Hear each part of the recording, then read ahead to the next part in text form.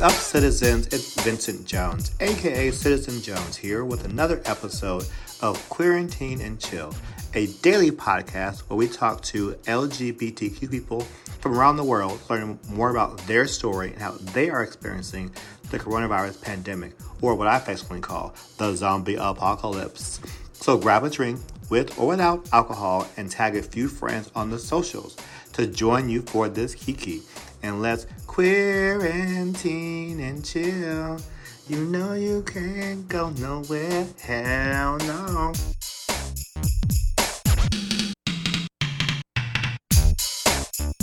Hello there, Zach. How's it going in Hollywood? It's going well. It's a beautiful day today. There's no pollution. Isn't that amazing? It is kind of amazing that there's literally that Los Angeles is now. I just was reading something like among major cities actually has the least amount of pollution of major cities its size. It's kind of crazy. It's insane. I never thought I would hear that in my lifetime. Yeah, I mean, for all the awful things that are happening because of this, I think it kind of is wonderful that like there are some little glimmers of hope at least. Yeah, well, so I know you're in LA and Hollywood is a part of LA. Maybe you can share to our listeners a little bit of what you like about Hollywood and what it's like to live there. Yeah, I love Hollywood. Hollywood is really kind of like the center of Los Angeles. You got downtown to the east. You've got the West Side, West Hollywood, and Santa Monica to the west. You have the hills above, and so it's you're kind of central to a lot of what LA has to offer. I think Hollywood is in the last few years has definitely seen like a brand new kind of vibrancy, a lot of new apartment buildings, a lot of new restaurants, and just kind of a new surge of energy has gone through this neighborhood. Of course, it's known as being the center of the entertainment industry. Mm-hmm. And while for a long time, there were studios here in the golden age of Hollywood, and there's the Walk of Fame and all that. They moved out to Burbank and Studio City and all these places where, this really wasn't the center of where TV and film were getting made. Now that's kind of changed. I mean, Netflix is here now. I mean, I'm in my apartment. I'm overlooking the Viacom building. Like, there's a lot happening here, and it feels like a really creative, vibrant neighborhood, which is really nice to live in. Oh, good. And I feel like Hollywood's one of those places where it's a state of mind as well as a physical location. Would you agree with that? Yeah, I guess you can. I do think that, one of the things I love about Los Angeles and living in Hollywood is just the amount of creative people doing awesome creative things. People move here from all over the world to achieve a dream. And I think there is something that is very Americana about that in an old-fashioned way that, there's still that idea. And I think it still happens where that person moves from the small town to LA to Hollywood, and that a lot of that, that's kind of my story too, of moving from that small town to a big city and seeing if you can make it. And I think it's changed from the way it was in like the 1930s and 40s, and Hollywood is constantly reinventing itself. Mm-hmm. But like you have the influencers, you have all these people who are approaching what it means to be a celebrity or what it means to be creative, what it means to be an artist, all of that in 2020. I love it. And we'll get more into you and your creative life and your very powerful life story. But first, let's do some hot topics, okay? Oh, that's hot. All right, let's do it. So you're a frequent traveler. And if you're like me, you've been wondering one major thing. How will this affect my mileage status for next year? I know it's one of the least important things of all of this, but I know for those of us frequent travelers, it's definitely on our mind. And you might have read that United and Delta have both extended the status you currently have for this year through 2021. What do you think about that? Do you think that's the right thing to do? Or were you worried about that prior to those moves, or what's your reaction to that? And I think it's a tough situation for all the airlines right now. I really feel for them. I really feel, and I think travel is going to be completely different. I mean, I think about like jumping on a Norwegian Air flight and going to Paris for $300. Like, I don't even know if that's going to be in our future. I think, I think it's great that they're, making these concessions. I think they're probably gonna have to do more. I think it's going to be, I think travel's going to be really hit and miss for a long time. And I think it's like, I know for me, it's going to be tricky to decide like, what trip do I want to take? Am I really like, is like, if it's going to happen? And like, and I think, those of us who do travel a lot and get, comfortable with, the certain amenities, like it'll be nice to have those. And hopefully those of us who've traveled a bunch will be rewarded for that. But I really don't know what's going to happen. I think everyone's scrambling right now and they're just trying to figure it all out. Like I would be, it'll be really interesting to see, what the airline industry will look like in 6 months or a year. Yeah. I hope that like there is, still cheap travel and there's still travel that's accessible to people, accessible to everyone. I think that's one of the great things about like my generation and our generation and being a, somebody, being a millennial, is that like I've been able to see the world on, a budget that I don't think you could have done 50 years ago or 40 years ago or 30 years ago. Not even 20 years ago. When I was in college, I grew up in LA. I went to college outside of Philadelphia, and it would cost around $500 or $600 to do that flight one way. And nowadays, and actually no, that'll be round trip. I'll just have my return would be far out in advance. But now I can fly from here to New York. I can fly from here to like Colombia or somewhere even further for less than that. So it has become very cheaper, much cheaper to fly and travel. On a different topic, something that's been also I saw in the news is there's this quarantine pillow challenge. Have you heard about that? I've heard about. I don't exactly know what it is. Fill me in. So basically, it's mostly gay guys will get a really big pillow and make it fashion. And so they'll make the dress. They'll make the pillow like a dress. They'll get a belt, maybe a fanny pack, and they'll and whatever else, and they'll make it fashion, and then they'll pose. Would you do that? Would I do it? Yes. I mean, why not? I have literally nothing else to do right now. I mean, I want to see proof. I want to see you do it, and then we'll post it on the Instagram page. How about that? I'll do it. I'll do it too if you do it. How about that? All right. If you do it, I'll do it. You go first. Okay. Famous last words. Okay, I see you. We see each other. Yes. I love it. But it's so crazy. People have been finding ways to entertain themselves with these social media challenges. What's the craziest one that you've seen or one you're obsessed with? Oh my God. I'm loving. I mean, I one of my favorite things is like, what kind of gay are you through the quarantine? And I've seen like, there's like the baking gays. Yeah. You got like the TikTok gays. Yeah. I mean, I love all of it. I think it's awesome, just like how creative people are being. Like all of it, I'm here for it. I'm all about it. I mean, I can't think of anything like right at the top of my head of like the best of them, but there's some pretty good ones. So you're creative. You produce a show that I definitely binged at the beginning of all this. I think you did Love Is Blind. Yeah, I love that show. It was great. So before we get into Love Is Blind, I do want to talk about that a little bit. But just to share a little bit about your background, and then we'll have a little segment to just talk more about Love Is Blind. I know I've seen it on a lot of lists of people's favorite like binge-worthy quarantine stuff.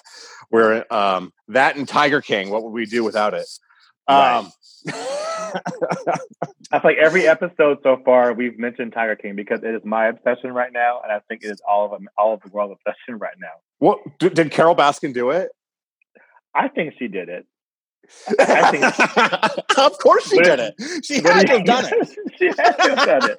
She had to have. Yeah. And I think her current husband is afraid to say anything about it. I know. He looks like he's kind of. She wears the pants in that family. Yes, and there's nothing wrong with that. I applaud.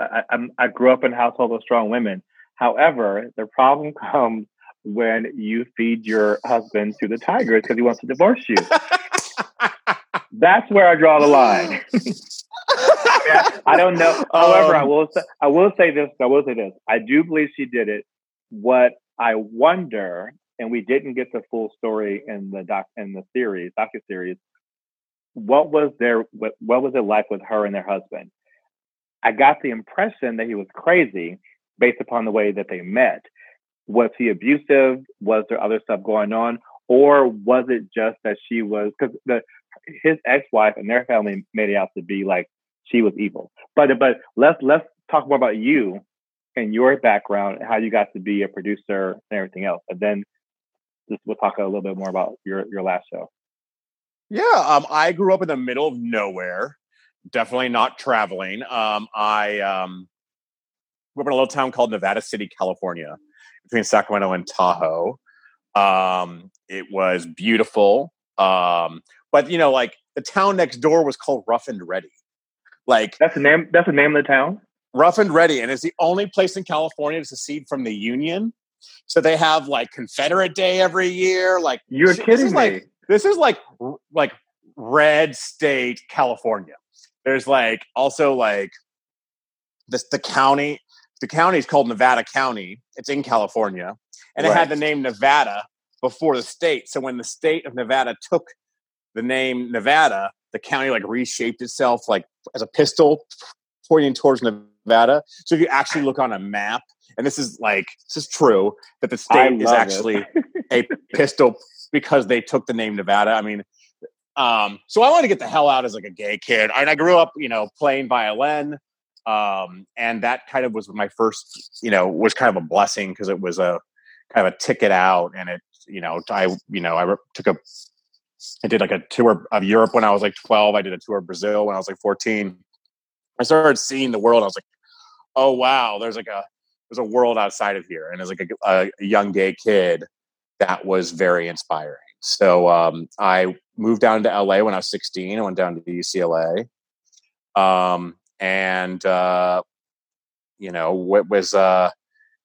Was studying down here, was immediately fell in love with Los Angeles, especially being a gay kid from a small town, this big city. I didn't really think I would end up in Hollywood, but I got a job at a law firm, at an entertainment law firm, and I realized, boy, I really hate law, but entertainment's actually kind of fun. But you wanted to be a lawyer? You were thinking about being a lawyer beforehand? Yeah. Mm-hmm. And I was like, boy, but like I can't deal with law, but like entertainment's kind of fun. And then I started working at a small talent agency, and then right out of college, I got a job on the show Ugly Betty as an assistant to Silvio Horta, who actually passed away earlier this year. I knew Silvio. Yeah, it was so sad. Yeah, Silvio is a dear friend and got me my start in Hollywood. And remember, I actually met him. A friend of mine was a friend of a friend was either his lawyer or was a lawyer for, I think it's a lawyer for Disney, who was like doing the deal on the other side of him. And I met him at I think it was Koi or some restaurant on that strip. And he was just like this fun-loving guy, and he was just so sweet. And then we just like hung out all night. It was like right when the show was about to start, and our paths crossed many times after that. And it was very sad to hear about him, what happened. Yeah, he's a wonderful, wonderful man. And so I worked for him, and then I worked at CBS as an assistant. I put in my years as an assistant, 5 years as an assistant, working in the alternative development space at CBS, and then finally left there and started working on the show Big Brother. And I produced 15 seasons of Big Brother. So I've done Celebrity Big Brother. I've done everything under the sun with that show, and so that is kind of been my bread and butter, and I've really grown up on that show. It's a freelance life, so you jump from show to show to show. I worked on Hell's Kitchen. Like you said, I did Love Is Blind. I was just about to do a new dating show for HBO. We were in pre-production for that. And then all this craziness hit. So it's been a wild ride. But yeah, I've been producing for about 8 or 9 years now.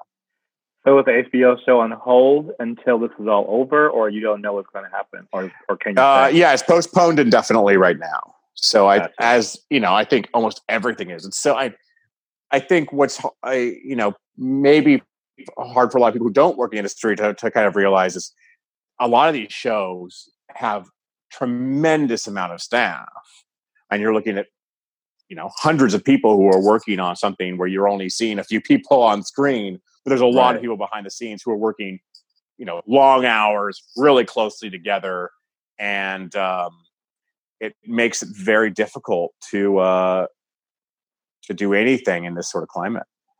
And they're working on it not for a while before, because even Love Is Blind, as I understand it, it was actually filmed a while ago, right? Oh yeah, I wasn't in production side. I did post production on that, and I was, but yeah, it was quite a while before it aired. Netflix holds like 2 years, I think, 2 years or something like that. No. Yeah. But you have to think there was a tremendous amount of footage for that. You have all these people talk in, all these people in these pods and all that. And so it takes a long time to put those episodes together and shape the stories and all that. But it really, really, I think, you never know how these things, when you're working on them, if they're going to hit a chord or not. And boy, Love Is Blind really kind of hit at the right moment. And, I think I'm kind of blown away by how much audiences have liked it. Yeah, no, at first I thought, cause I watched The Circle, like right before watching Love Is Blind. Oh yeah, I love The Circle.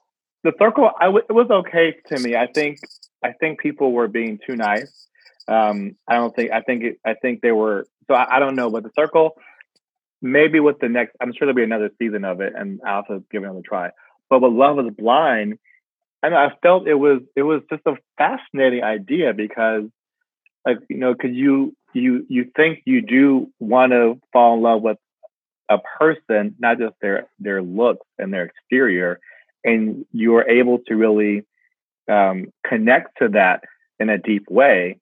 And luckily, everybody in the show was hot. Like, everyone in those guys were hot. I mean, I was just like, oh my goodness, that one. And that was like, oh, you can't go wrong. You can't go wrong. And then, but I was glad. At first, I thought it was going to be like The Circle, where they were just in the pods the entire time. But I love how they went from the pods and then to the one-on-one and then resort. And that's a resort that I know, and I love that place. It's a beautiful resort in a beautiful part of Mexico. And then they went all together, and then the home, and then the wedding. And at first, I thought, like, well, why wait until they get into the altar to find out what happens or not? But it was like, this is gold. Because I would say to myself, I was like, she's going to say yes. No. She's going to say no. Oh, no, wait. But then, and I was like, it was fascinating. It was so fascinating. I think it is really interesting because it the format really lends itself to talking about the kind of tough subjects, and we had discussions about sexuality and race and all these sorts of things that I think sometimes on other dating shows you don't necessarily get to go like unpeel that onion to that point and really kind of have those conversations. And I always, I love social experiments. That's why I love Big Brother. And Big Brother's fun and silly and there's all this drama and there's all that. But end of the day, Love is Blind or Big Brother, all these shows that are, I think that work, make you look at the world a little bit differently and make you examine your own relationships and really help you look at what happens when you put strangers in, and what happens because we all come with different sorts of biases. We all have our hangups or our quirks, and when you kind of put people in these not necessarily natural scenarios, you kind of see people at their core, at their best and their worst, and you see a different side of humanity, which I think is what kind of draws people to all these shows. Do you feel like we are kind of living multiple Big Brother episodes all around the world? People are locked in with their families and friends for the first time for a long period of time. I've thought about that. We are kind of cut off. And it is interesting that, we're all kind of going through this. I'd say it's more like The Circle than it is Big Brother. But because we have an outlet to social media and TV and video and that kind of stuff. Yeah, and we're kind of in. I think what's really interesting about all this is we've started really relying. It just shows how much ingenuity we have as a people, that we can we start relying on Zoom or House Party or whatever we're using, and immediately we're up and running, like having Zoom parties and doing whatever we're doing to have that social connection. I live alone, but I know for a lot of people, for a lot of families, this could be, it's a lot of time with the same people. So I imagine you do have some Big Brother type of elements.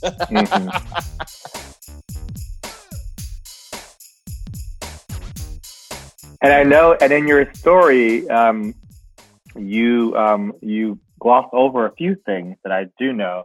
If you care to share, I know you, so I know you were a Point Fellow. I think you were a Point Fellow, if I'm right with the. Point Foundation, a Point Scholarship. Yeah, so they gave me when I applied to them, they had just started, and for those that don't know, the Point Foundation is the only national LGBT scholarship that gives substantial grants to deserving LGBT students, many of which have had stories of discrimination or have done really wonderful things to the LGBT community outside through having been marginalized. So I was lucky enough to get the scholarship right out of high school.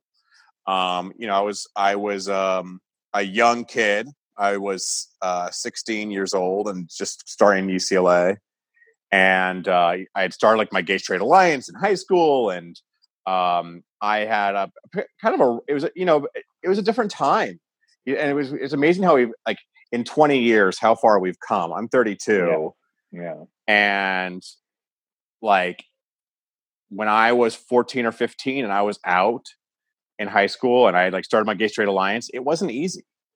It really wasn't. And especially in my little small town. And so I was really lucky to have gotten the scholarship. My family at the time wasn't supporting me to go through school. So I was really lucky to get that and to be connected to a group of queer people that really had my back. And I think what's interesting is, as gay people, as queer people, we don't necessarily, we're like the only minority that isn't born into people who look like us or act like us, or we're not born into our own culture.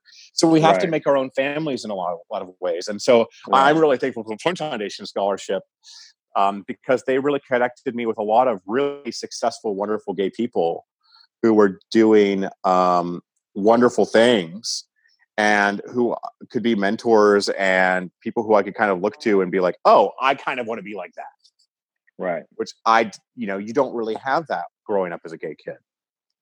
And to ask that question, I wanted to delve more into this part of your story for two reasons. One, because I'm sure there are many people who are listening who would love to be a producer or would love to be in Hollywood, behind the screen or in front of the screen, and think that it happens overnight. They can just look good or whatever else and show up at the right party and bam, it all happens. But you worked really hard to get to that point.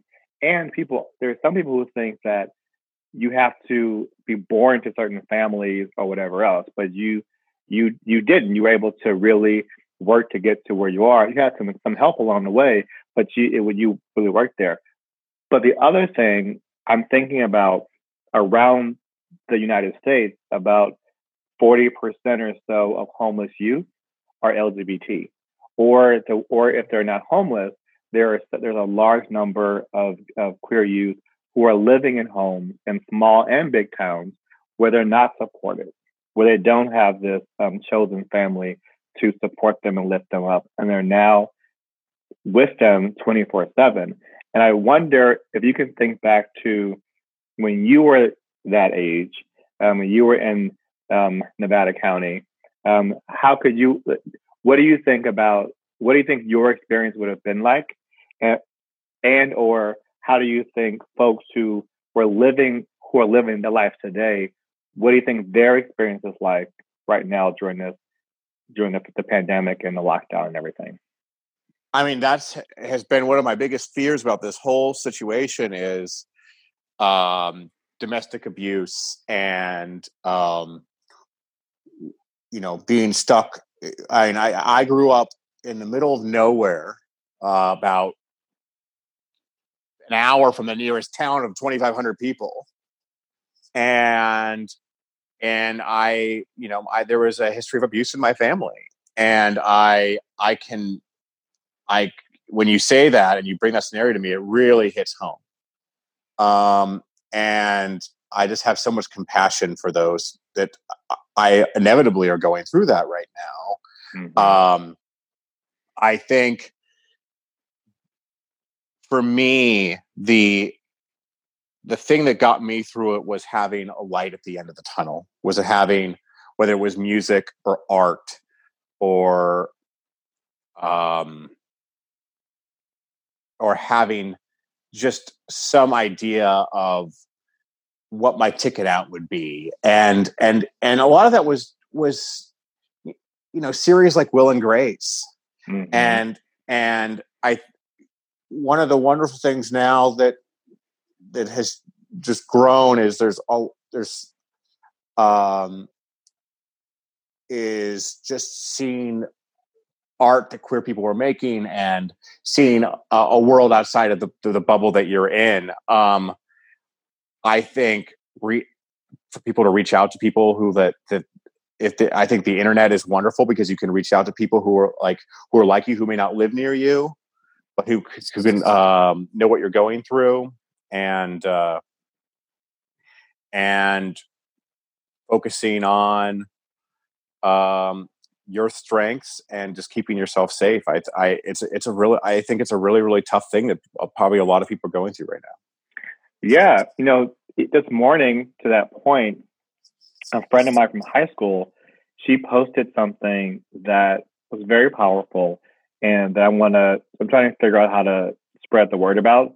So she basically said something to the effect of, if there's anyone, any of my friends who are being abused, and if you see this, message me asking if I still sell Mary Kay. And then that way she'll know that there's an abuse issue. And then she said, if it's really serious and you need immediate help, ask for this specific product, and then I'll ask you for your address so I can know where to send it to, and I'll call the police. And I thought that was like a great idea. It's similar to what they have in some bars, like they tell women to ask for a certain drink if they're being harassed or whatever. And I feel like there should be a way where we can give different messages, where friends can get different messages, people in their network, if they're in crisis, with like a coded way to be able to say, I need help, and to call the authorities. I think it's one of the reasons why, organizations like the Trevor Project are so important. So important. And why, that there's just somebody there at all times for, no matter who you are. When I think there's a lot of people, whether they're kids at home with their parents, and their parents may be homophobic or anti-trans or whatever they are. I think there's a lot of people that have mental health. I know I suffer with anxiety and depression. I know that that the isolation of this event has to be hitting people in incredible ways. Mm-hmm. And I really hope people are reaching out to people, are asking for help. And then those of us who are doing better are reaching out to those people who we are silent. You haven't heard from them in a bit. And just looking out for our neighbor and looking out for those of us, because I think this is going to affect us in profound ways, whether it's in mental health or substance abuse issues. I think a lot of people are going to struggle through this. And I think, especially in the gay community, we have to be there for each other. How have you been gathering and connecting with your friends to deal with not being isolated and through all this? Oh my God, I've been doing Zoom parties. Also, did a Zoom bathtub party where we're all in bathtubs. It was like a spa day. I love that. That's the best idea. I love a bathtub. Everybody who knows me knows I take a bath every night. That is amazing. Yeah, we lit the candles. We're like in there, like this girl's got her champagne. Like, I love it. I'm like, it was awesome. We're laughing and having a good time. But where was the computer, or where was how did you manage the technology and not get wet? Oh, I have my cell phone. I got like a little on a music stand. Oh, that's okay. Gotcha. That's smart. That's a smart way to do it. Yeah. And then then they're not seeing anything you don't want them to see either. Or maybe you want them to see it. Oh my God! Well, depends on what kind of bathtub party you're having. Okay. All right. Yes. I love that. That's a great idea. That's a great idea. I have I last night did a Zoom party. One of the greatest things happened last night. This isn't technology based with friends, but somebody on a balcony 2 blocks or about a block and a half away, I looked straight at them, is a DJ, got their like whole DJ set up out with like a light show. And we had like the whole neighborhood was like on their balconies, like dancing. It was like, through all this darkness, there's some really wonderful things happening. And I think that's really, really cool. Now, 2 months ago, had that happened, do you imagine your neighbors would have reacted the same way? No, they'd probably be like calling the cops saying, why is this person being so loud? Exactly. But crazy. I think there's something that really brings us all together. And like, I think really appreciating the simple things is really wonderful. Like just taking that walk and like, being present and being mindful, like has been a lifesaver through this. Like just going, like, taking a drive or whatever it is has been for me just to like, because I've spent a lot of time alone during this. And I think a lot of us have. And you really have to like sit with yourself and sit with your feelings. And so it's good to be around people and kind of at least to reach out to people and enjoy the simple things.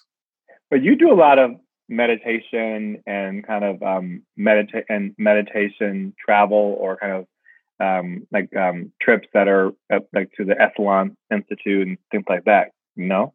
Yeah, I was actually just at Esalen in January, and I'm not sure if everyone knows what Esalen, but it's a kind of a meditation retreat center in Big Sur. It's gorgeous, and what's interesting is it's a little bit like this in the sense that once you're there, you are completely cut off. There's no cell reception, there's no Wi-Fi, and you're there, and you're just kind of like you're very isolated. And you're doing whatever it is you're doing, whether it's meditating or taking a course or yoga or whatever it is. And it was a really kind of wonderful thing to do this year before all this kind of happened. When I found out that I wasn't going to be working on my show anymore, I realized that I was going to be setting myself up to be like spending a lot of time alone. And, the one thing that's really got me through this is just realizing you have to let go. I cannot control any of this. And that's what mindfulness and meditation has done for me. Is it's like, this could last 2 more months. It could last another month. It could last 6 more months. Like, as much as like, I'm going to be worried about, well, I'm not going to be making money during that time. Like I'm not going to be seeing people, like all those things that I can put my head into worrying about. Like, as soon as I realize like I have to accept what's happening and like I can't control it, then like the happier I'm going to be. And that's really, really has been a positive thing for me through this. I feel like I'm really thankful to have that practice during this time. Let's play a little game that we play on Queer Teen and Chill. Okay. So I'm going to give you a scenario and ask you, what would you do? Okay. Now, I think this scenario is something that many queer folk, many people, regardless of their orientation, whatever, are grappling with. I know it's been a topic of conversation among me and some of my friends. So, it's week 4 of the quarantine. I call it quarantine, and you are craving some sexual healing. You go on the app and you flirt without the intention of really acting on anything, until someone you've been waiting to meet for months messages you and invites you over. What would you do?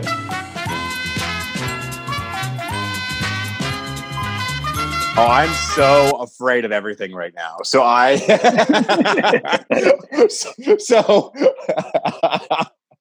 would probably put a rain check on it. What if they were insistent?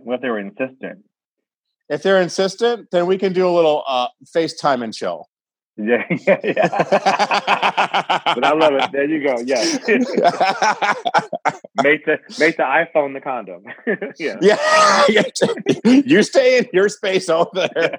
Yeah. I mean, I do think it's interesting how people are dating now and like getting to know each other and like all that stuff. And like, there's definitely time to like have that kind of, I guess it's a very long foreplay session. Yeah. It's so long, you have no idea when it's going to end. So you have to figure out a way to make it like get right to that point, but like keep staying right in that comfort zone. Oh, for sure. And I don't know what I would do in a situation. I know there's someone who I met a while ago who was like, hey, like kind of like one of those texts, it's like, hey, how's it going? I'm like, you know how it's going. We're all dealing with the exact same situation. What kind of question is that? That's like basically what I said without being so snarky, but like, this is literally crazy. Are you people insane? Just a smid left. And he was really insistent. He was like, well, what if we can both wear masks and so on and so forth? I was like, listen, I am in need, but I do not know how well you've been self-isolating. And I will not let this one moment of pleasure end up in a whole different situation. So I said no. But it was so hard. It was so hard to say no. I have to say, people have been coming out of the woodwork. I think, I think that all this this isolation is. I do think that once this all ends, though, it's going to be like the Roaring 20s. The 1918 flu happened, the Roaring 20s. People are going to be crazy. Coachella's going to be on Burning Man, Coachella. All that stuff is going to be heightened. Right. And the gays are going to be I never thought about the connection to the Roaring 20s and the Spanish flu of 1918. I think there has to be a connection there, right? I mean, yeah, no, definitely has to, because that is such an interest. I never thought about that, and I wonder what. And the weird thing is, I never knew about the Spanish flu until 2 months ago. I wonder why wasn't that ever talked about? I knew about polio and some of the other things the bubonic plague, but I didn't know that millions of people died because of the flu in the beginning of about 100 years ago. That's crazy.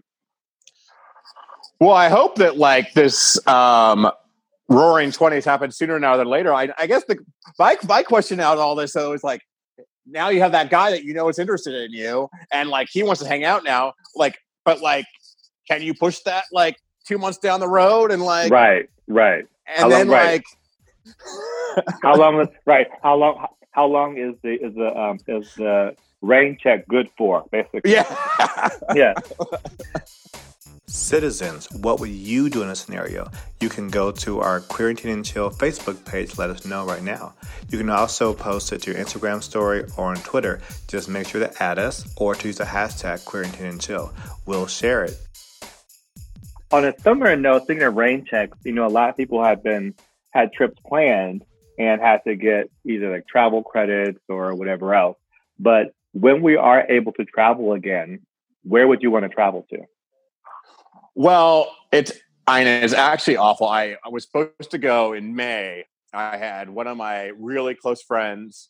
I have two close friends having two great parties. One was getting married in Orvieto, right outside of Rome. Oh, beautiful. And she was having this beautiful wedding in a monastery, and it was going to be amazing. And I was literally going to go from there to my friend's 30th birthday at this castle in Scotland in Inverness.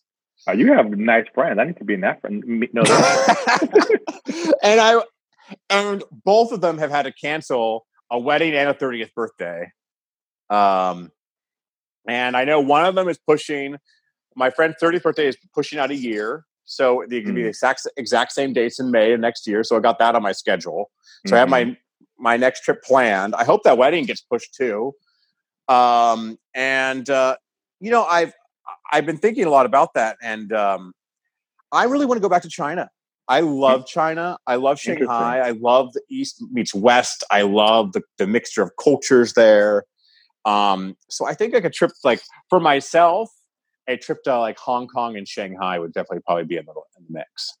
I love Hong Kong. I had a horrible experience in China. I feel that can be an episode of a podcast all in itself. Actually, so speaking of podcasts, I'm obsessed with this podcast called Scam Goddess. Have you heard of it? No. Oh my God. The host is Lacey Mosley, and she talks about scams, basically. And she's super funny, has a funny guest who talks about scams in the news, how people scam people are running and something like that. But my trip to China involved one huge scam. And it kind of put a bad taste in my mouth. But I have to go back because I studied Chinese in college. And I've always wanted to go and to really explore. So if you do go, let me go. Maybe I'll go with you. Let's do it. I love it. I have to say, Shanghai, the food, there's some awesome places to go out. I think it's such a cool city. So, and you mentioned how you were at the Esalen earlier this year. What are you doing now to keep yourself sane and well and fit and everything? I'm meditating daily. I use an app called Insight Timer, which has a lot of great all these different meditation teachers from all over the world. I have a couple friends who are breathwork teachers. Breathwork has been key to me and amazing, and a lot of people haven't done it, but it's it's actual work. You're actually breathing pretty hard, and you kind of go into a state. And so I've been doing a lot of that, and I found that to be really healing.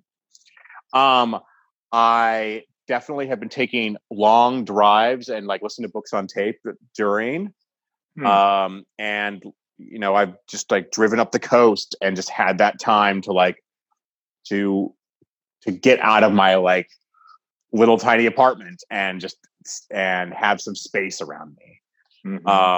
That along with some Zoom and that's been really, really wonderful. Also, I've been cooking. Like, I really, really, really need to do some like soul cycle or something after this, because like I made lasagna. I've made like all these noodles. Like, I literally like I try and make my own sourdough with my own sourdough starter. Like, I'm just turned into one of those people, and I'm noticing it in my clothes. So you're the baking gay right now, basically. I am definitely the baking gay. Hi, citizens. For today's wellness tips, go to the Queering Teen and Chill Facebook page. You can even leave some of your own. I've been eating a lot more than I probably have in months, because I never have this much food in my apartment. And I was like, oh, well, I'll just go get something to drink. Oh, well, this looks good too. I have a little bit of this. And then I do that 5 or 6 times a day. And then I'm like, I didn't need to eat that. I didn't need to do that. So I'm thinking about doing a Whole30 next week. To be able starting a Whole30 next week, where I don't eat. I take out like no added sugar, no grains, no legumes, no alcohol, which is the hardest part. You're taking out all anything that makes quarantine fun. You're taking away. You're crazy. No. You cannot do that. Like, literally, we only have so much right now. And if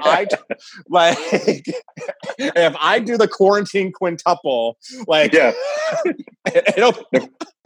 Yeah, I know, right? No, but that's the thing. I want to, like, I was starting at the gym. I was like my cousins make his joke with me, because at Christmas, I was talking about how the summer body is made in the winter, and how I'm like really working out a lot so I can have a nice body for the summer. But I feel like summer bodies are definitely canceled for this year. But for my birthday, I have a milestone birthday next summer.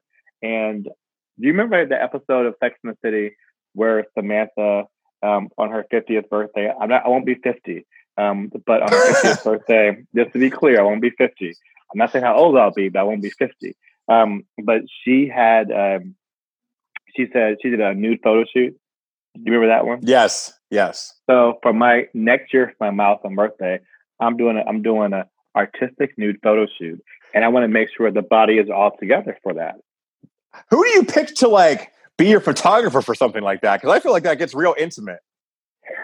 Well, hey, maybe they're cute. There can be a moment. No, is this who you've been texting? Is this your COVID buddy? But he could be a fluffer maybe. Make sure I'm ready for it at the moment. I don't know. Oh my God! I'll have to do auditions to make sure that I have the appropriate photographer who can be able to capture the right mood and right essence of me. Well, I say good for you. Good for you. Yeah. That is awesome. But I definitely I feel like I want to just hold back on some things. So I'm definitely changing what I order for groceries so I can have more healthy food to snack on. That's my starting point. But at some point, if this goes on too much longer, then I definitely will do some kind of a Whole30 or something to be able to make my intake much healthier. Well, I don't see how we like. As soon as this ends, then we're going to start going to We're going to start wanting to go into restaurants again. Yeah. Like, I mean, like then we're going to be eating at restaurants and all that. Like, but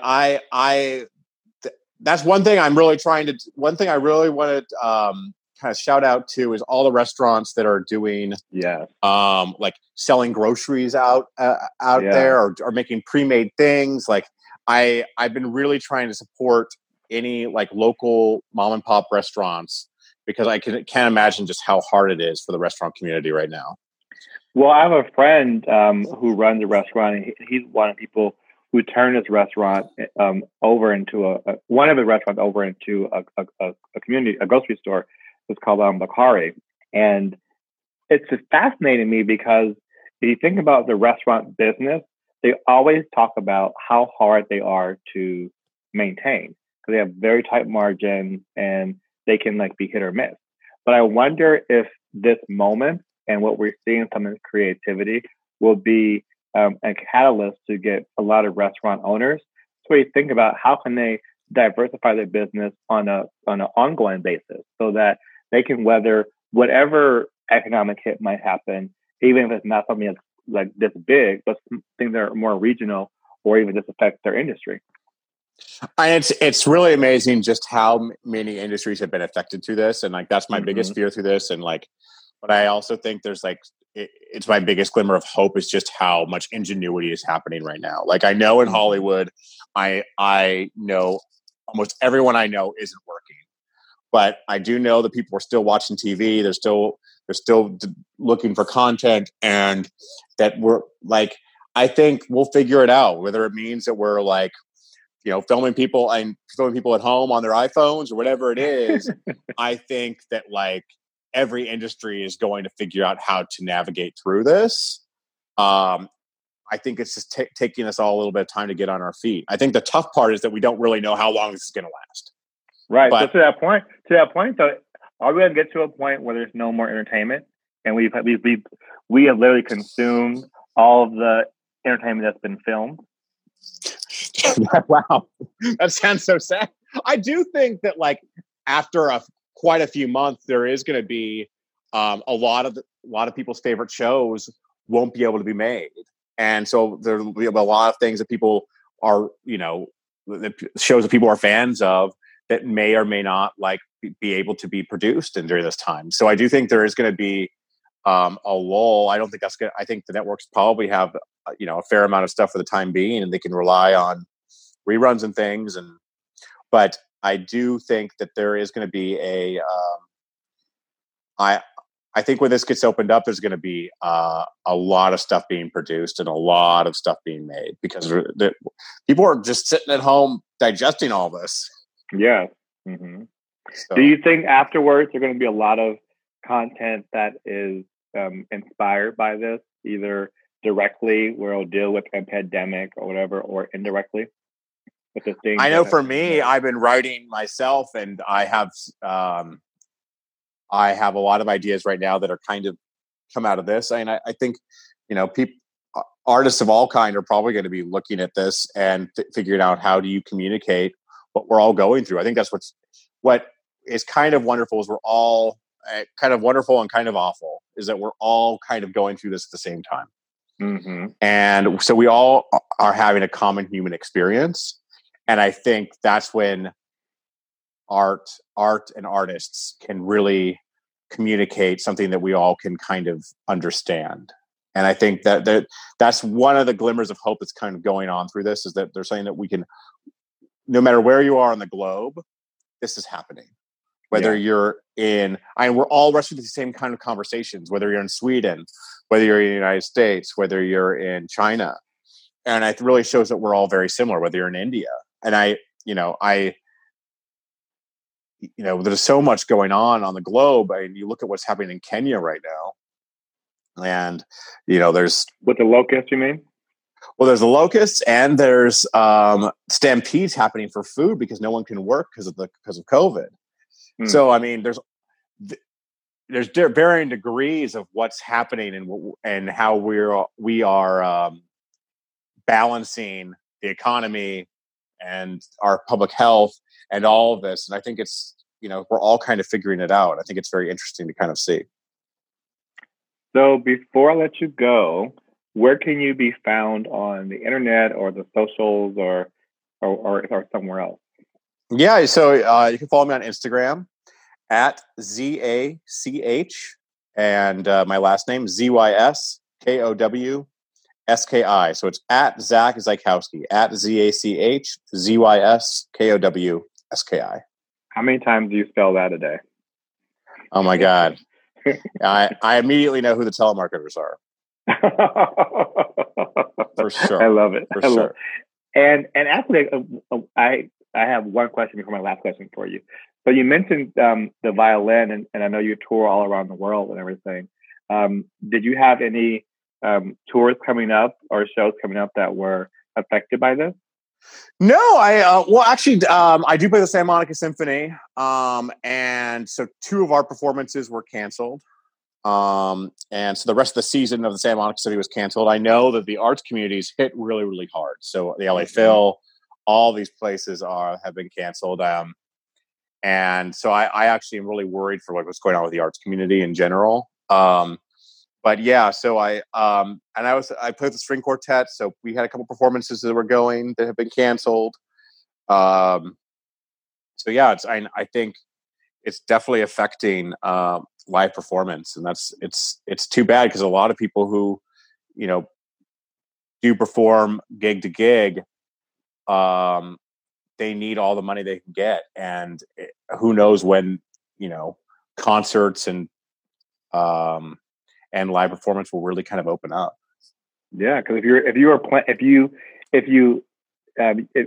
are a gig worker, you know that, and you plan accordingly, and okay, well, I have this gig now, and I have this other gig coming up in X number of days or a period of time, so you can plan for that. But then if all of a sudden that gap becomes longer and you are able to plan for it, then that can be catastrophic. Yeah, and I think I really hope that we support our artists and our musicians because I think that a lot of these organizations are kind of already holding on by a thread. Mm-hmm. And so whatever we can do to kind of support those in our community who, really make life worth living, I think is really important.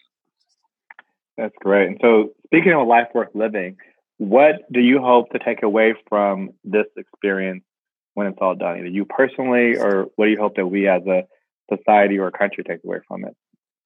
I really like what the Queen said about having a time for prayer and meditation. I really think that if this can give us some solitude and a period of time where we can kind of look within and kind of see our common humanity, I really hope, and I hope that's not too optimistic of a ideal out of this. I really think that there's an opportunity for all of us to kind of see what kind of binds us together. And I think that's the kind of beauty that can come out of this. I mean, global warming is I think the biggest issue of our generation. And I hope that this kind of gives us it's really inspiring that we're all kind of working together as a globe to kind of tamper this thing down. And so if we can do that, maybe we can use the same things that we've learned out of COVID and use that to help us with a lot of things that are to come, a lot of big struggles that are to come, like global warming. Another episode there, I mentioned this situation with this movie Contact. You remember that movie? Mm-hmm. I forgot who the actress was. With the aliens in the big pod, and they had a interesting way of communicating through time and space and everything else. But ultimately, the message was, or they sent a message that was dispersed throughout the different pods, and the world had to work together in order to resolve it. And I feel like that's what we're dealing with now. To your point, is that we've been given this message to really hit home the fact that we have to work together for the things that are challenging us as a world. I mean, I think what's really, really so true is that our lives are looking more and more similar no matter where you are in the globe. And I think that's one of them. Whether you're in Paris, whether you're in Los Angeles, whether you're in Johannesburg or Shanghai, I think that there's a lot in our lives that are more similar than they are different. Yeah. And I think, that's one of the wonderful things that I've loved about travel and my, and traveling. And, I think, being able to, now I'm a lot of the people who I don't necessarily see all the time, who live in Stockholm or live in Paris or live in Poland, wherever they are, I'm talking to them as much as I'm talking to people who live down the street. And I think there's like that kind of connection, that kind of global connection. This is only going to strengthen. And I think that is definitely a positive. And I hope that it can cause, can do some things to bring us close together as a globe and a world. I agree. Well, it's great to be connected to you. I know we've been known each other for a long time and keep coming in and out of each other's lives. So it's good to talk to you today. And thank you for joining us on the podcast. And until next time, this is Queer and Chill. I'm Vincent Jones. Thank you. Gracias. Toda oba. Xie xie ni. Obrigado. Thank you for joining us for today's episode of Quarantine and Chill, a creation of yours truly, Vincent Jones and Citizen Jones Travel. Much love to the amazing Ben Salk, who produces, edits, and makes all the music for the podcast. If you love this episode, please like and leave positive comments on the podcast platform of your choice. You have no idea how much that helps us. Also, don't forget to follow us on Instagram, Facebook, and Twitter, where you can learn more about today's guests and get any resources mentioned in the conversation, as well as connect with other citizens in the Quarantine and Chill community. Until tomorrow, this is Vincent Jones reminding you to wash your hands. Let's quarantine and chill. Quarantine and chill. Let's quarantine and chill. Quarantine and chill. You know you can't go nowhere. Hell no. So let's quarantine and chill. Quarantine and chill.